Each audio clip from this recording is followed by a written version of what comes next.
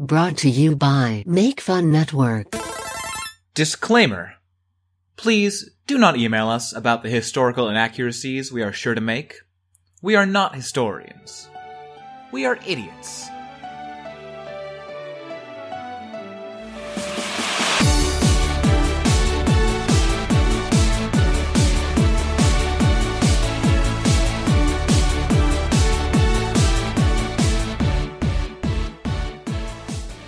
Hi, and welcome to Anachronismo, the history podcast where we talk about history and make fun of it, make jokes, goof 'em ups, and various mouth fun.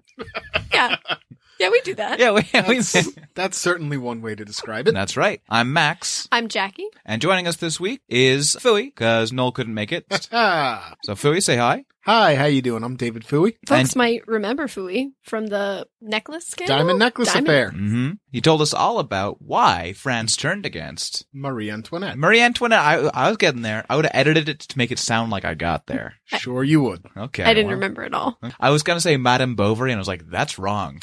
Madame Bovary is the previous generation. so close, but so wrong. That's actually who the necklace was made for, I believe. So I was right in a way. Sort of. Technically correct. The best kind of correct. So what stories are we going to be hearing this week? I'll be telling you all about Saturnalia, Ooh. a very cool Roman festival that a lot of Christmas has borrowed. Oh, I yeah. can interject on this one. I figured it would be a good one. Hang thine soft meats from the Yule tree. That's what I know.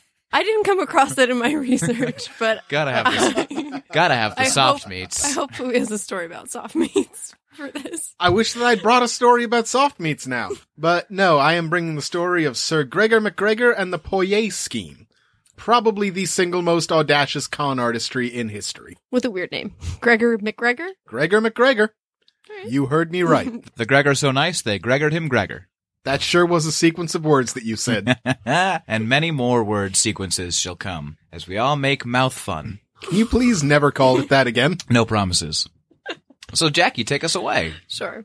Saturnalia, as I said, was an ancient Roman festival of Saturn in December. And it was basically a period of merrymaking and a predecessor of Christmas. It took place all over the Roman Empire. It wasn't site-specific, which is kind of unique because a lot of places it was about doing something in a certain place.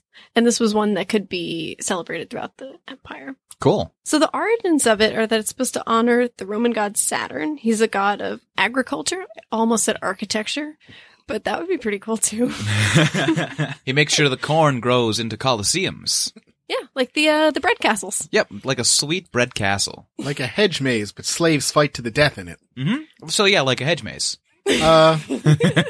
Now I'm glad I've never accepted your invites to those garden parties. I'm telling you, you would have an incredibly fun time. A gladiatorially fun time, you might say. It might be the most fun you'll ever have. It's a party to die for. Damn it. God, I was circling around that. What's wrong with me tonight? You want to take it back and do it again? No, that's gonna live forever. So basically, it was in honor of Saturn. And there were a couple different interpretations of what it was actually celebrating. That it was like a restoration of the Golden Age, which was like the old times where Saturn ruled, and it was a time of innocence and plenty, and people didn't have to work, or there wasn't labor. It was just like a good time. So this was supposed to celebrate that. And it was also a time of liberation and immortality. Immortality. Okay, so here's what I'm hearing is that they tested this. They took out some guts from somebody and see if they grow back. I don't want to say that never happened. It's not a perennial feature, but given what I know about, let's say, hijinks that were gotten up to in Saturnalia, that does not check out. Okay, I'm gonna fire off some elements. You tell me if I'm close. Okay. Goat horns. No. Soft meats. I don't know what that is. Candles. Yes, lots of candles. Wreaths. Everything made of wax. Wreaths, yes. Yeah, wicker man. Terracotta figures. Wicker terracotta figures? If you're talking about, like, the burning effigies, not so much. Okay, yeah, okay. no burning. I'm gonna just do rapid fire. Okay. Cats wearing dog suits. No. Dogs as mayors. No. Dogs and cats coming together to feast over soft meats. Probably. There's a pig sacrifice. Okay. There we go. I'm sure some of those meats are soft. Yeah. The soft meats, the inside meats. Please tell me what soft meats are. Is it really just the inside parts? Yeah, the organs, the soft meats. Like not the outer muscles? Yeah, the inner? soft meats. Yeah, the meats that are soft Oh my because they're God. inside all the time. Yeah. Oh my God, organs or muscles? Organs. Organs are muscles. Organs are muscles, yes. Not all organs all. are muscles. Name one. Kidneys. Kidneys are muscles. No, they're not. Name how. Because they don't contract or expand. They're just a series of vesicles through which fluids pass and are drained of various contaminants. They're made of nephrons. Well, I can see that you've called my bluff very efficiently. And they've fist bumped over their mutual victory over me. So the festival is basically a combination of a lot of harvest activities, harvest rituals. It has some basis in the Greek festival of Cronia, which was another sort of harvest sort of fest in the late midsummer. That was celebrating Cronus, the Titan? Yes. Probably. Yeah. Shared a name, so probably. I would imagine. Well, either that or they all gave each other elaborate and beautiful wrist watches. Sorry.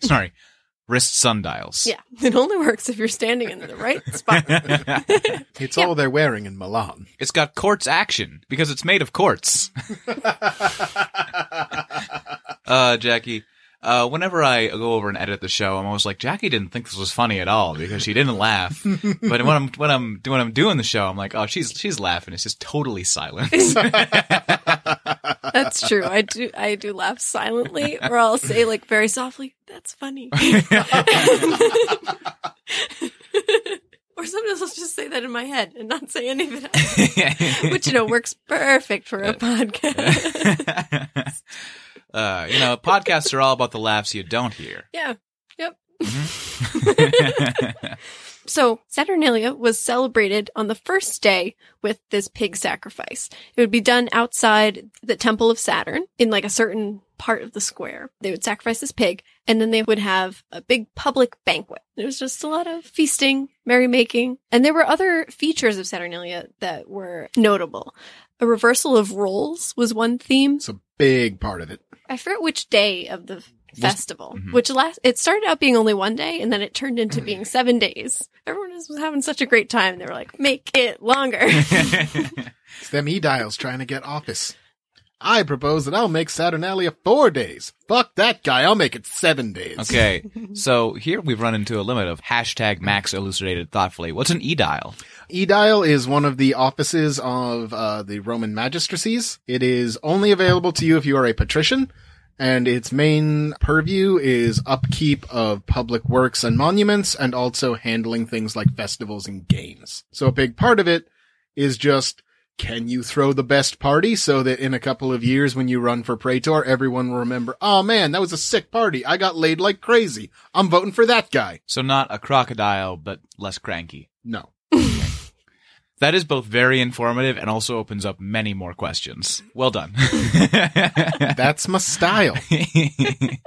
Yeah. So it would be a time of freedom, basically. So like slaves would be given the freedom for the duration of the festival to say what they wanted. Some of them were served by the household that they served. They would serve them dinner. It was just a big reversal. It seems fun. A topsy-turvy day of misrule? Yeah. Just like the Lord of Misrule from the English Christmas traditions. Yep. Came out of this. Probably where it came from. Direct descendant, where they would take the town beggar and dress him up as a lord and have the lord go beg in the town. And the beggar would make a feast and they would all dance and clap.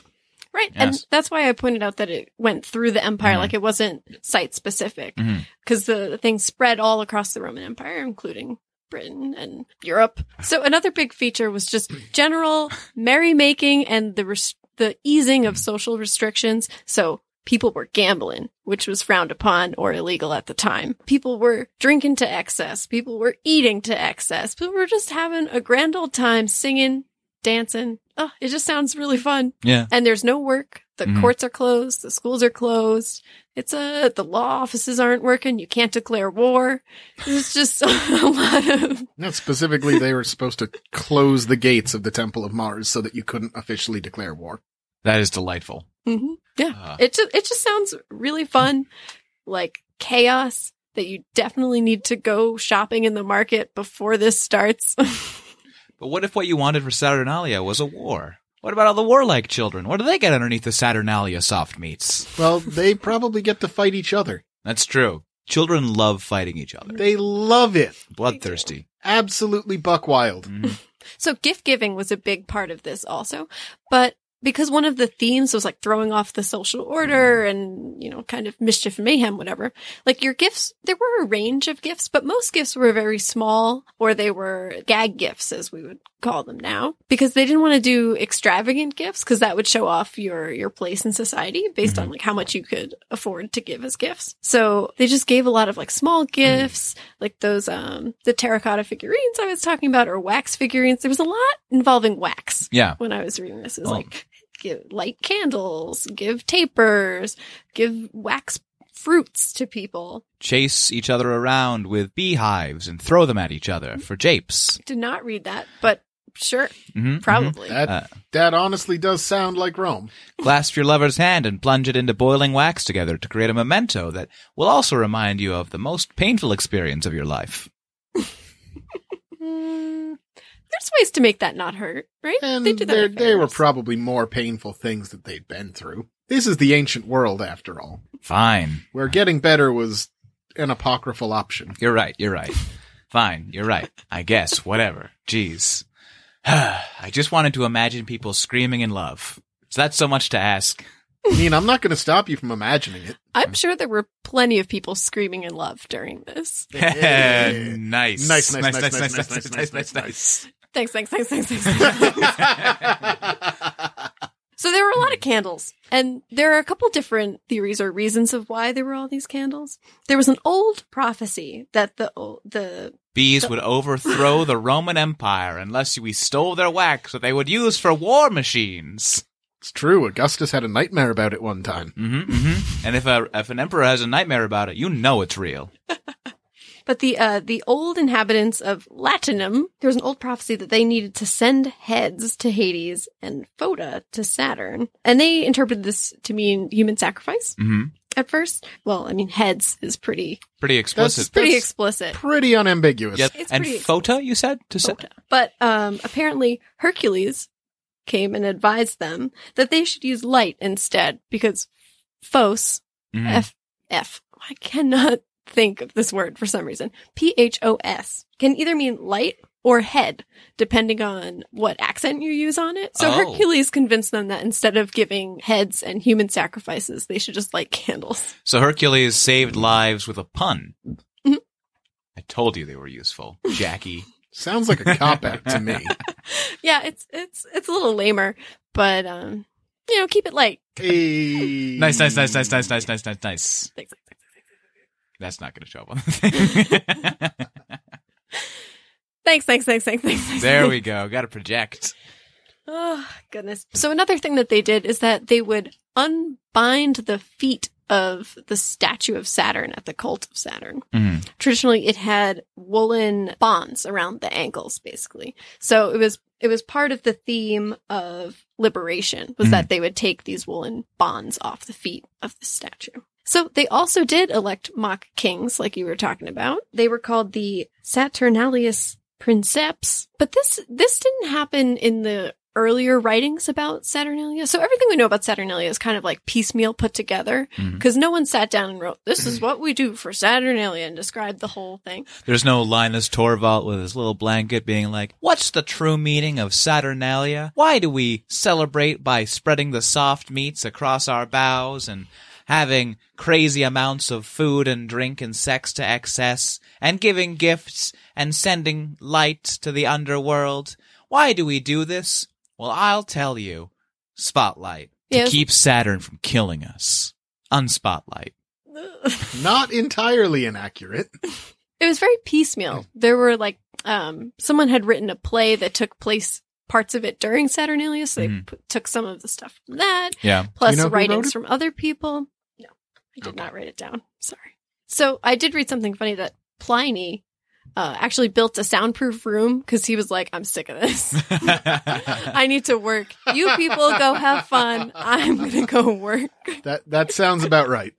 That sounds roughly in keeping with the character of the man. So the mock king was usually like a lowlier household member that would be elevated to this position where they could give out decrees that people had to follow. And their whole job was just to make mischief and do silly things. It just sounds delightful, but I feel like people could very easily abuse this power. Oh, well, that's why they were elected. They could be elected, or they could do the, like the Jesus baby cakes. You ever seen those? Oh, yeah, the bean cake. Yeah. Oh, yeah. Like Yep, that yep, style. yep.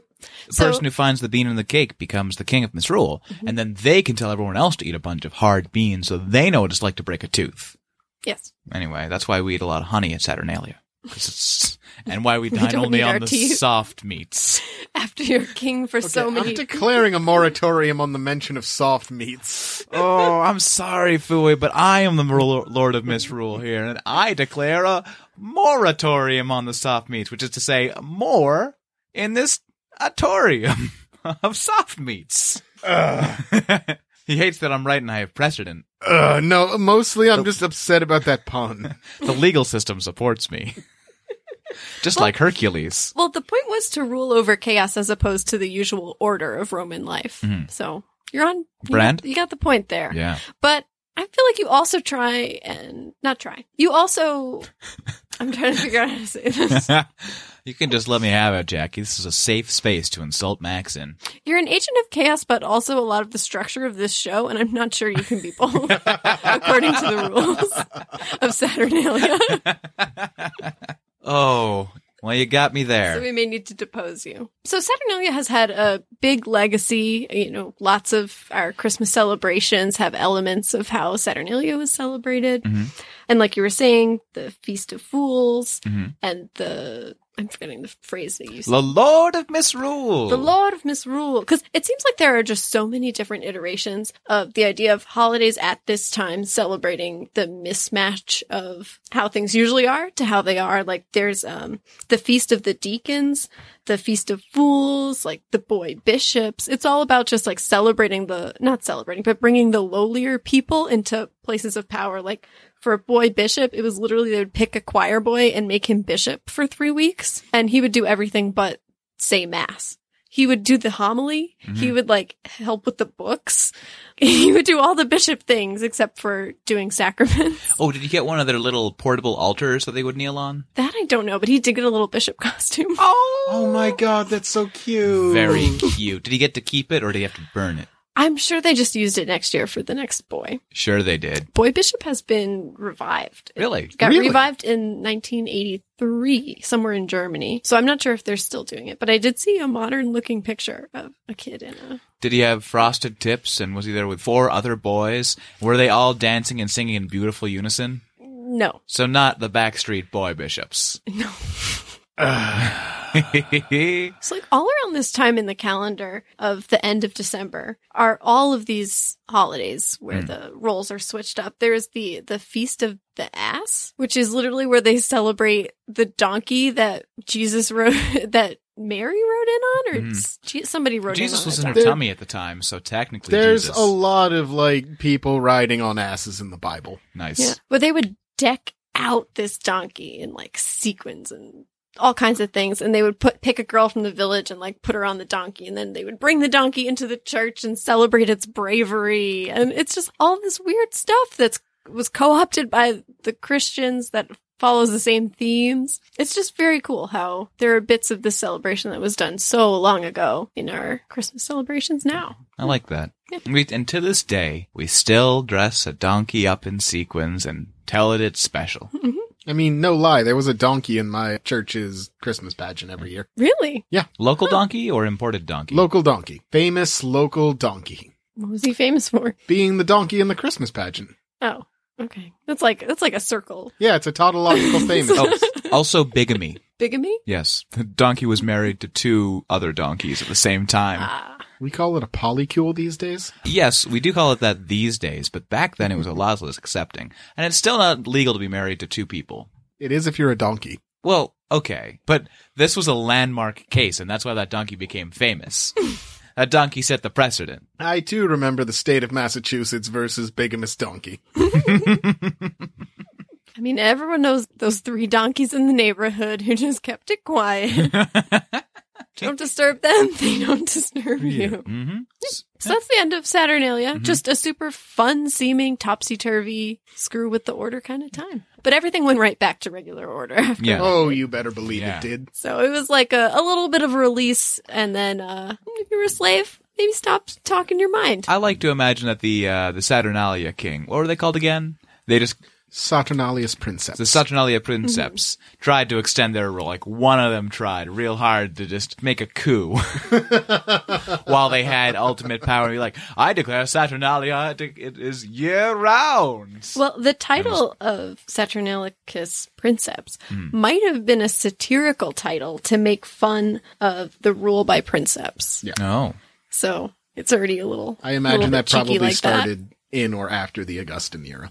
It did. Yes, the Augustan era, yes. Yes, He's I only the know one that who because coined the term Princeps. What decree would you make if you were crowned Saturnalia Princeps? Donkeys are allowed to marry as many donkeys as they want. I would probably go hard on a candy tithe. 90 for me, 10 for you. Oh, yes, obviously. Yeah, all the candy you can swallow. Yep. I would decree that anytime anyone wished to dine upon bread or any bread-based food, rather than using bread as the base and other things atop the bread, they would instead have to substitute soft meats for bread and have that be the basis of every meal. This would also go for rice and other staple foods. It's only a week. We'll be okay. And thus I would invent the sausage. Pretty sure they already had sausages at that point. Well, then my work here is done. You just take a really big sausage, cut it in half, and then layer your sandwich innards between the pieces of sausage. All right, that actually sounds kind of sick, though. Yeah, that's It's like the chicken the KFC sandwich. Double Down. Yeah, Double Yes. Yeah. The KFC soft meat. I Yes. ate one. I ate a Double Down. How was it? It was indulgent and greasy, Ooh. as you would expect. God wasn't watching that day. But if you could get a present made of wax, what would you want? Ooh, a wax present. Seems like fruit was the go-to at the time. Fruit-shaped wax. Scale model donkey kissing two other donkeys. It's like seasonal decor you put in the creche around Saturnalia. Sure, if that's what you want to use it for. I'm gonna go with wax soft meats. Yes, always a good choice. Don't get them confused with the regular soft meats. And don't eat them. They're hard. I'm trying to go 180 from wax fruits, and what's the furthest thing you can get from a fruit? Soft meat. There we go. There we go. All right.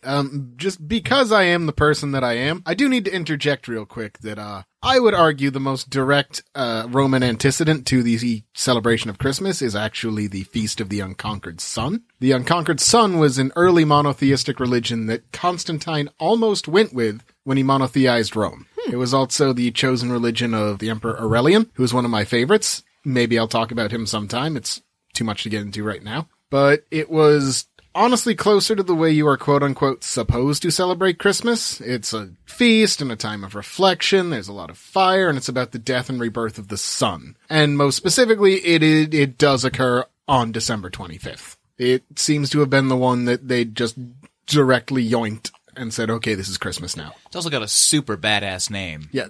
The cult of the Unconquered Sun does not lack for sounding badass. Yeah. Yeah, that's pretty cool. Yeah. Happy unconquered sun, miss. Lads, I've brought you this orb of flame for your gift. Have fun tossing it about the yard and capering and dancing and blowing on your hands. For New Year's, I'll bring you burn ointment. 5 Yo, days. unconquered sun. That's me mispronouncing however I-O is pronounced. That was the chant of Saturnalia. You would just yell it out. Ew. Yo! Yeah. Saturnalia. Yeah. You're there, Saturnalia. Look, Clarence, it's Saturnalia as though I never left. Look at them. Yeah, they're all eating soft meats and capering Oh, about. Clarence, I want the sun to live again. I want the sun to live again, and I want people to have public sex again, Clarence. I want that so bad. Don't ask me about it. It's my personal business, Clarence. They say every time someone has public sex, an angel gets his cock ring. So all the sources that I read did not mention killed public Pookie. sex at all.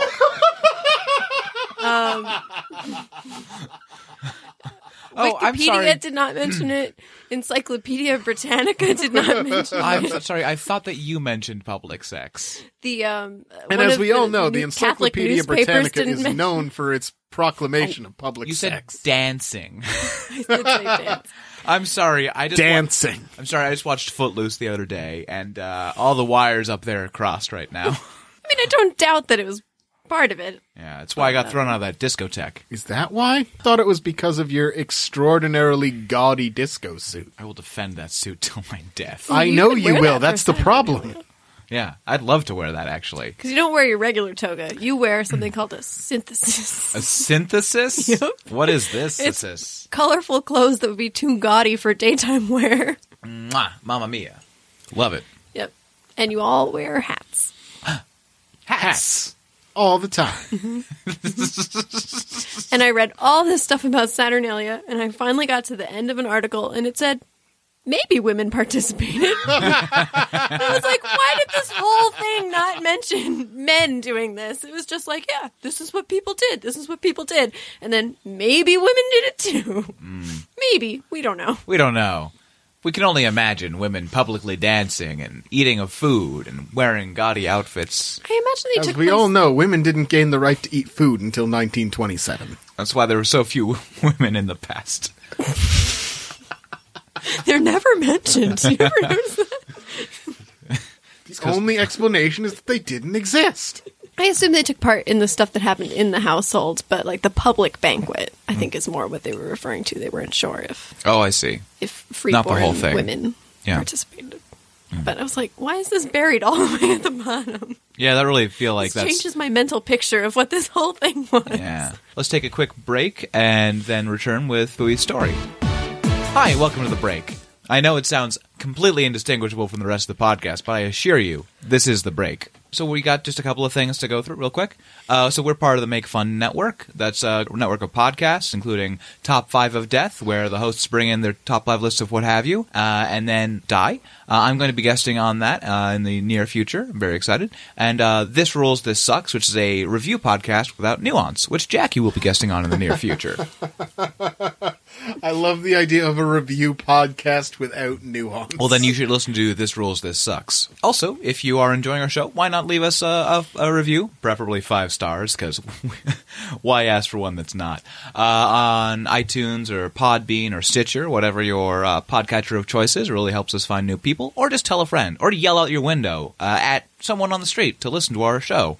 We'll take whatever we can get, really. If you want to contact us, tell us about your favorite history thing, tell us about a cool dog you saw, tell us about a cool historical dog that you want to tell us about, get in contact with us on Twitter at ANAC Podcast, that's at ANAC Podcast, or you can email us at itsanachronismo@gmail.com. We're also on Facebook and active in the Make Fun Community Facebook page. Fooey, do you want to plug anything before we get back to the show?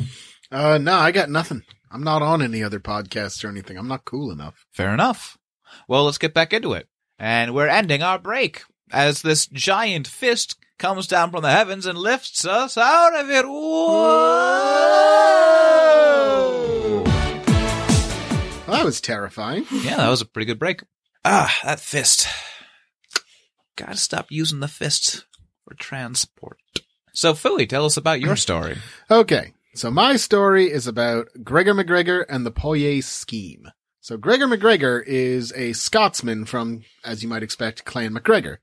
And his branch was Roman Catholic, and as such, they faced some significant, I'm going to be polite and just call it discrimination over the years, including the point where they supported the Jacobite rebellions against King William and Queen Mary after the Glorious Revolution. So he had kind of some catching up to do in society as a family. So he joins the British Army at the age of 16, which is the youngest you could. His parents bought him a commission as an ensign, and he served with the 57th of Foot, which is not the kind of detail I would normally note, except, and this is going to set the tenor for a lot of his career. Early on, after the Napoleonic Wars break out, he serves with the 57th of Foot, and they get shuttled around a bunch of sleepy little assignments, usually guarding coastline against a French invasion that never really came, because Napoleon was smarter than that. But eventually, they get sent to the Peninsular War, when everybody was fighting on the Iberian Peninsula, and in, I believe, 1805 or 1806, he resigns his commission. At that point, he was a captain over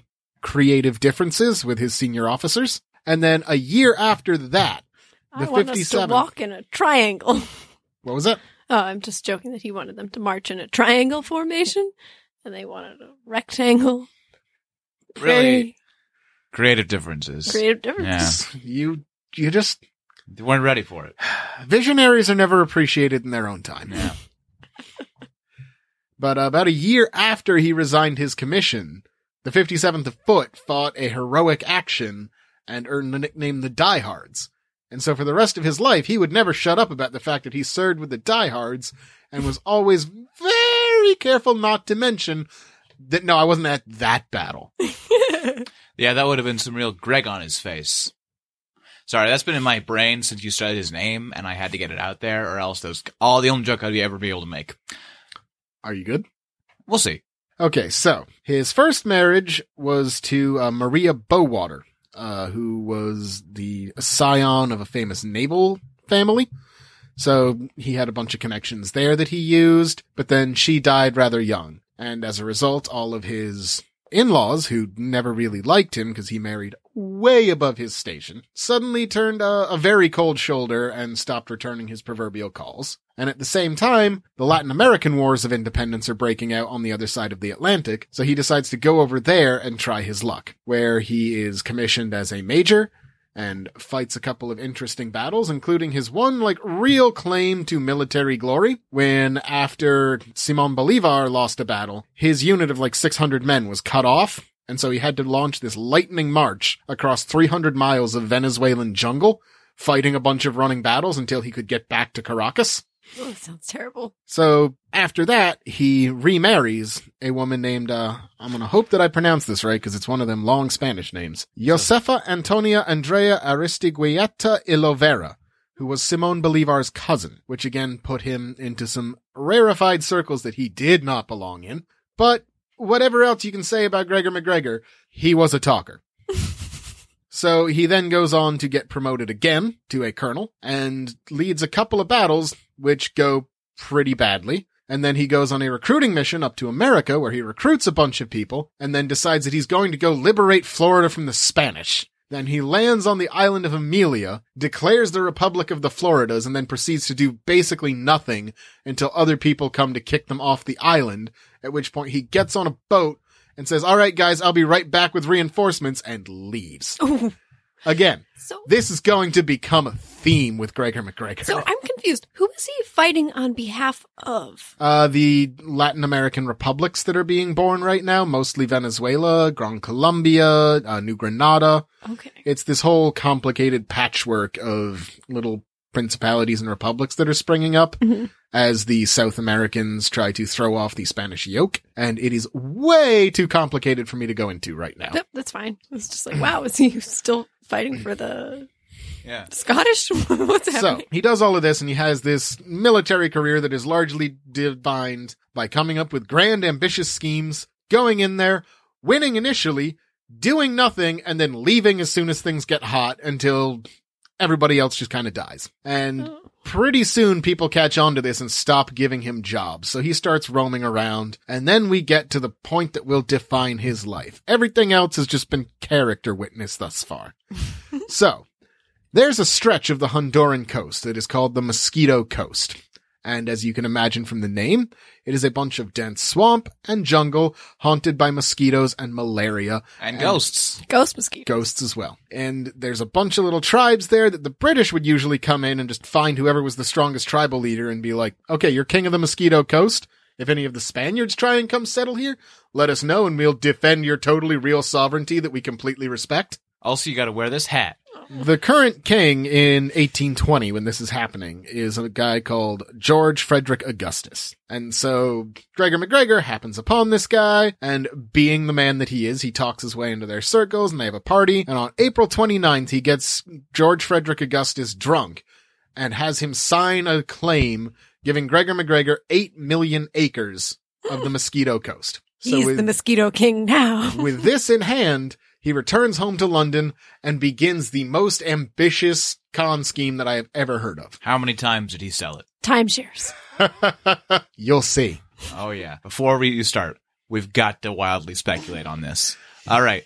So, Jackie, what kind of money-making scheme do you think he used for the Mosquito Coast? My guess, mosquito milk. Oh, well, I was thinking timeshares. He would sell it as a beautiful tropical paradise to go on a nice vacation for a year or two. With all the mosquito milk you can drink. All the mosquito milk, all the marsh juice, everything you could want. Delicious March juice. Yep, that's right. You use the Spanish word and it sounds better. And then, and of course, he's got a monopoly on calamine lotion for the entire Mosquito Coast. So he gets you coming, he gets you going. Yep. And you have to take a special boat that he procures for you. Yeah. I'm thinking it's an all-inclusive resort that's not that great and he overbooks the timeshares. Also, he sells a lot of blood transfusions. A necessary insurance policy that you also have to buy. See, I don't know much about the Mosquito Coast, but I know it's called the Mosquito Coast, so I imagine mosquitoes. So, Jackie, you're pretty close, Yes. but you're not thinking quite ambitiously enough. Oh my God. Harvest the marsh juice. A lot of people have come up with different con schemes over the years, and some of them have made more money, but nobody yet that I know of has invented a country out of whole cloth and then sold it. So what he does is he comes home to London with this writ granting him 8 million acres of Honduran land and declares that he is the cacique, or prince, of a place called Poya. Poye, rather. Edit out the Poya bit. Got it. He's not going to. It's gonna put so many air horns Of this- in there. Of this country called Poye. And he makes up just a bucket of bullshit. He comes up with this whole story about how it's this thriving Britain-aligned colony when the capital is called St. Joseph and has 20,000 people and a theater and an opera house and a cathedral.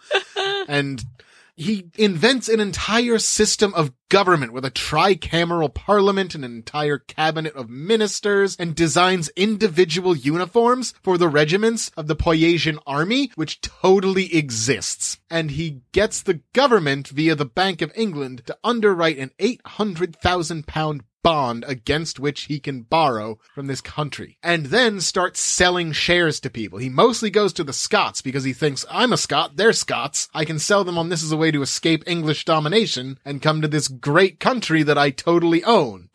That it's so Scot-friendly. It's so Scot-friendly with a climate that is completely good for the British Constitution and not at all terrible. So he starts selling them on this, and he's selling plots of land for cheap, for like £2-3 and change per acre, which is about the wage of a working man. So he starts selling people, and people give him... Yeah, the working man is paid by the acre. People give him like everything that they have because they think they're going to buy this huge tract of land and set up a great farm where you can get 3 maize harvests a year or grow tobacco, or you can just spit on the ground and cotton will grow up. Yeah, that's where cotton comes from. Can confirm. That's why they call it cottonmouth. Yep. Oh, and why when you vape and you exhale, you say cotton, because wherever that vaporing lands, a little cotton plant will grow. Oh. Yeah. So he gets together the first load of colonists. He gets about 500 people packed on a boat, gives them some coordinates and tells them, all right, good luck, I'll be with you soon. And then turns around and keeps selling more land to people. I am so upset. Oh, we're not anywhere near done, Jackie. Do these people even know how to get there? He gave them coordinates. He told them where they're supposed to be, and then when they landed there, they were expecting to land in the fabulous port of St. Joseph, and instead they found a bunch of rocks and jungle. Did they just assume they messed up somewhere? They assumed they messed up. Everybody landed. They started making rudimentary camps. This guy Hall, who was in charge of the emigre expedition, started sailing around hoping to find St. Joseph, doesn't find St. Joseph, and keeps bouncing back and forth. This is so cruel. Yeah. So eventually, Jackie's angry. I'm very angry. hold on to that. You're going to need that anger in a little while.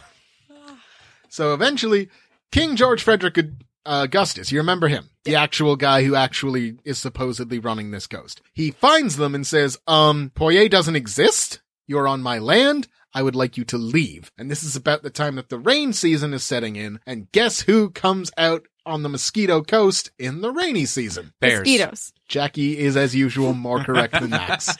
More correct? Am I still not right? No, you are, but like there may have been bears. I can't prove that there weren't. Okay. Tigers. Lions. So this is when the tropical diseases start to set in. And then the second boatload of colonists arrives. And eventually they just all pack up and they go to Belize, the capital of British Honduras. And at this point, like, many of them are sick. About half of them die, and the other half start to disperse themselves around the area, and about 50 return to London. So they head back to London. Meanwhile, Gregor McGregor has been the talk of the town. He's claiming a knighthood from the Portuguese for some reason, and Just claiming one. Yeah, I got a knighthood. It's in here. Yeah, you can call me sir. I got it from this Portuguese guy. You wouldn't know him. He goes to another school. He served me at a restaurant and called me sir. I'm taking it and I'm running with it.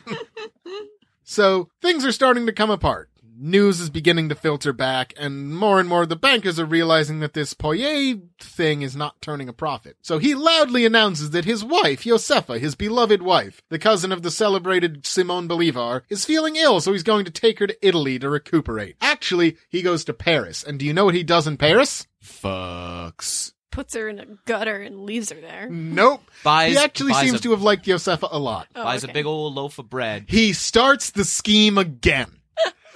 He starts the scheme again, but this time he gets a little smarter and he starts selling huge parcels of land to various French companies for them to sell to the French settlers to insulate himself. Okay. Which apparently he didn't even need to do, because this is the part that messes me up the most. Is you know those 50 people who came back? About half of them are defending McGregor. About half of them are saying that it's everybody else's fault, that he was misled, that everything that's wrong was because of that Hall guy, or because of this guy, or because of that guy, or just because the weather was bad. They're defending him to the death after he killed their friends and family with his reckless disregard for human life. Ugh. And he starts doing it again. Yeah, that sounds like human psychology. And this time, thank God the French are way smarter about this than the British. Because somebody in the French Foreign Office notices, all right, we got like 70 people here who applied to passports to go to Poitiers. Has anybody heard of Poitiers? No? Let's put a kibosh on this real quick. And so he flees into the countryside. 2 of his associates get arrested, but his secretary stole most of the incriminating evidence and ran for Holland. So eventually he gets arrested and is tried and is acquitted due to lack of evidence. They extradite the secretary, try him again, and he still gets acquitted. Again, if there's one thing you can say for Gregor McGregor, he is a hell of a talker. Yeah, and doesn't really get a lot of Greg on his face. And do you know what he does after getting acquitted in France? Gets Greg on his face? He goes back to London and starts the scheme for a third Oh time. my god. Did he at least change the name? No, he did not. It's like, oh, check out Boyer. He did not change it at all. Mm. He gets a little less ambitious about it. He's asking for less money. He's making fewer promises. He's offering larger chunks of land and asking for like smaller bonds to underwrite the expenses. But it's the same essential scheme. Now, my favorite part of this is this time he doesn't really turn any profit. Can you guess why? He's up to his ears in debt for Legal fees. killing people. Legal fees. No. That would be logical, but nothing about this story adheres to the bounds of He logic. started a croissant shop, and oh my god, butter is so expensive. Oh, he's got to pay his lawyers, and they're all bloodsuckers because they're all mosquitoes. It's because everybody else cottoned on and was selling their own land in Poitiers, including George Frederick Augustus's brother and successor starts doing the Poitiers scheme from the Mosquito Coast. Oh my god. So where did they go? Did they go to England? Did a bunch of confused colonists show up in England and be like, this looks okay? Well, it's him like selling hypothetical timber rights to people when the land that he's selling on Doesn't has have shit trees. timber. Yeah. It has trees. They're just not good for building anything. Hmm. So, after this, things kind of peter out for McGregor. In 1837, he stops selling this game. He sells the last couple bonds, takes the money. During this time, Josefa gets sick and dies, so he takes his kids, and he decides to pull stakes and go back to Venezuela. Now, at this point, all of the Bolivarian brouhaha has kind of settled, and they've established the Republic of Venezuela. And if anybody remembers Gregor McGregor, they remember him from that lightning march through the jungle, and or the fact that, oh, I had dinner with that guy once, he's funny and great, I like him. So he comes back, and he says, okay, I'm back, it's me, Gregor McGregor, famous defender of South American liberty. I would like citizenship and reinstatement to my old rank, and 25 years of back pay, please and thank you. And believe it or not, he gets it. 25 years of back pay? The President Saez, remembers him, and it says, yes, I remember this guy. And so he expedites the paperwork, he gets citizenship, an appointment as a divisional general in the Venezuelan army, not the entirety of his back pay, but some of his back pay, and a pension equal to 1/3 of his pay as a general. This allows him to settle down in Caracas and live comfortably as a member of Caracas high society for the next 7 years. Can you guess what happens after those 7 years? Here's what I'm really hoping is somebody finds him, drags him out of his house, and just beats him to death. I think he needs to throw a giant party and convinces people to put a deposit down on a catering hall. And then he sells tickets to the party. But he never hired a catering hall. He opens a catering company to sell only the finest and sweetest of soft meats. But he just invents a whole bunch of animals and says that their meats are simply the softest, but gets people to invest in these soft-meated animals, such as the squish cow and the anti-bear, and sends out expeditions to hunt them. And they claim, all these animals, they're so delicious. We've got these meats, but they've spoiled. And he gets people to invest more into techniques for preserving the soft meat so that they can, of course, bring them back, and then sends those people off to go get their own soft meats. He sells them hunting rights to the softest of meats. Soft meats. All right. Those are more outlandish and satisfying than what actually happened. On December 4th, 1845, Gregor MacGregor died peacefully in his bed. Boo. A wealthy and well-respected member of the Caracas gentry. You set us up to be wrong. He was buried with full military honors in the Cathedral of Caracas in a ceremony attended by the President of Venezuela. Boo. He killed so many people. Gregor MacGregor never admitted to or atoned for any of his crimes.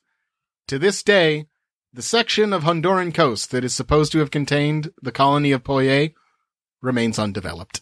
I'm mad. Yeah, I feel like there's some real Greg on my face.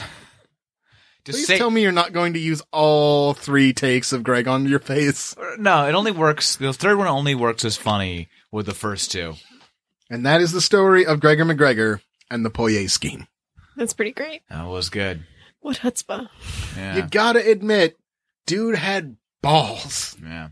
Like, obviously, hugely shitty person. Yeah. But you can't help but respect him. Jackie, can you help but respect him? Yes. Okay. Okay. I can admire the scheme, but trying to kill people. Yeah.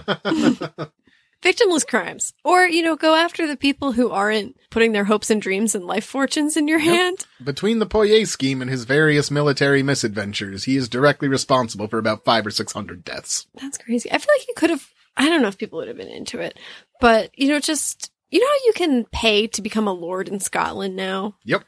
Why not do something like that? Like, Because he didn't own any land in Scotland. Well, no, but in Poye. Yeah. Just have them buy it without, making them go. Just be like, you want to be able to say that you own some stuff? He did.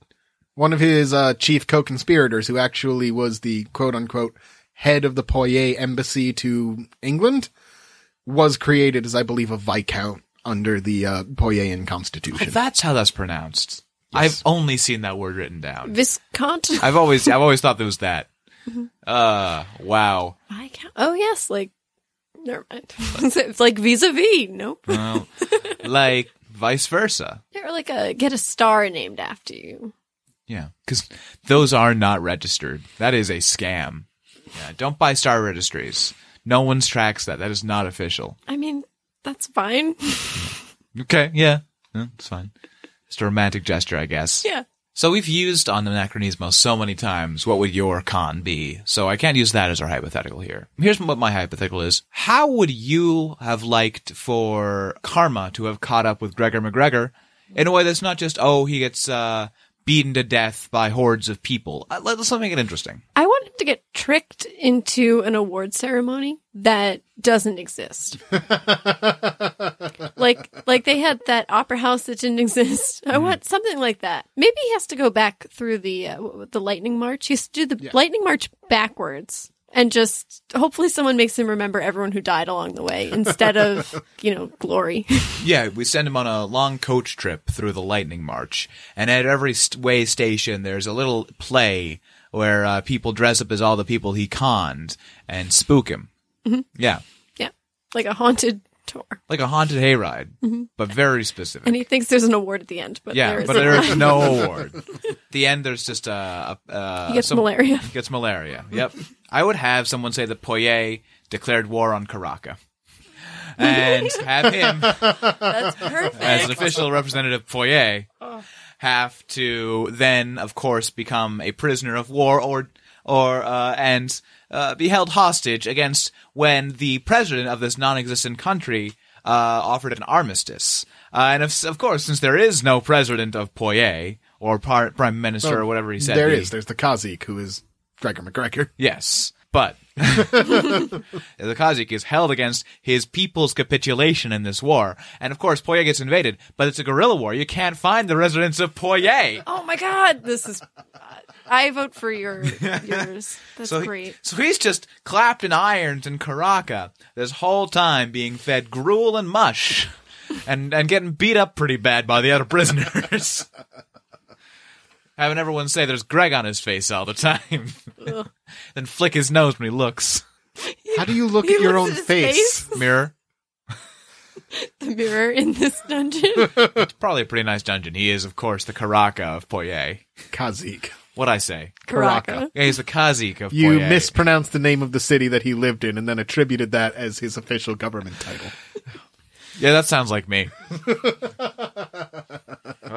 That's good That's justice. Greg on my face. He threw something at me.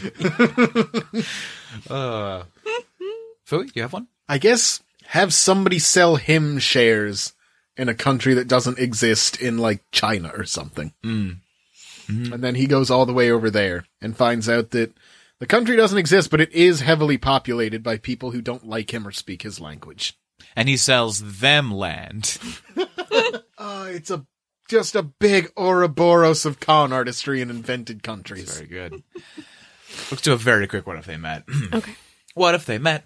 What if these two people met? It's not people this time, it's a man and a celebration. What if this man went to this place and had these things done? What if he celebrated this way? We're gonna ask this question. The question isn't in this song, but it's heavily hinted at. It's heavily hinted at, 'cause we are asking, oh, what if they met, but there's just one one specific person. There's plenty of people who celebrated, but no specific names. What if they met? I feel like every day is topsy-turvy day for this guy. Hold on, we need to ask the question. The song explicitly said the question wasn't included in the song. What if Gregor McGregor was made to celebrate Saturnalia? Honestly, his life sounds an awful lot like Saturnalia to begin with.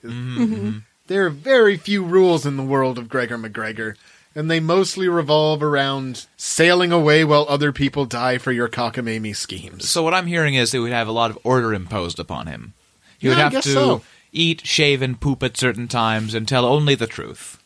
Or perhaps he could be the bridge to Christmas. Yeah, Because he's Catholic, right? Yeah. I assume he's There- gone back in time to celebrate Saturday. He would sell them a celebration that sounds awfully familiar.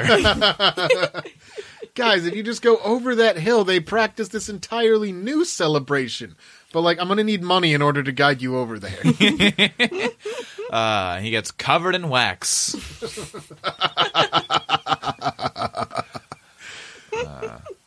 Do you think the wax is hard or soft? Well, it depends on if it's made of Soft meat. is the softest of meats. I don't know. I believe it's hard wax around soft meat.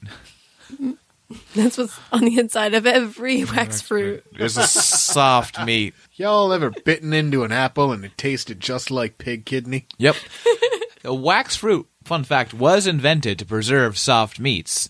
After a while, what originally started off as wax covering a pig heart morphed into what we know as today as the wax apple.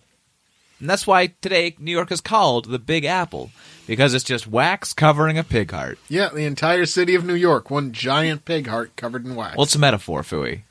No, it's not.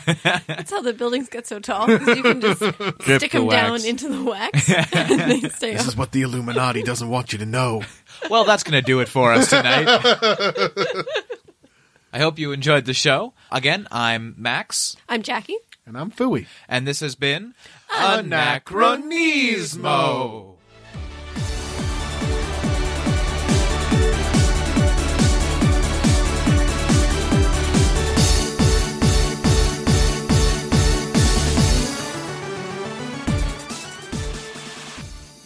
We hope to see you here next time on our new podcast, which you're going to have to send us $5 to listen to, and it exists on another server that we swear exists.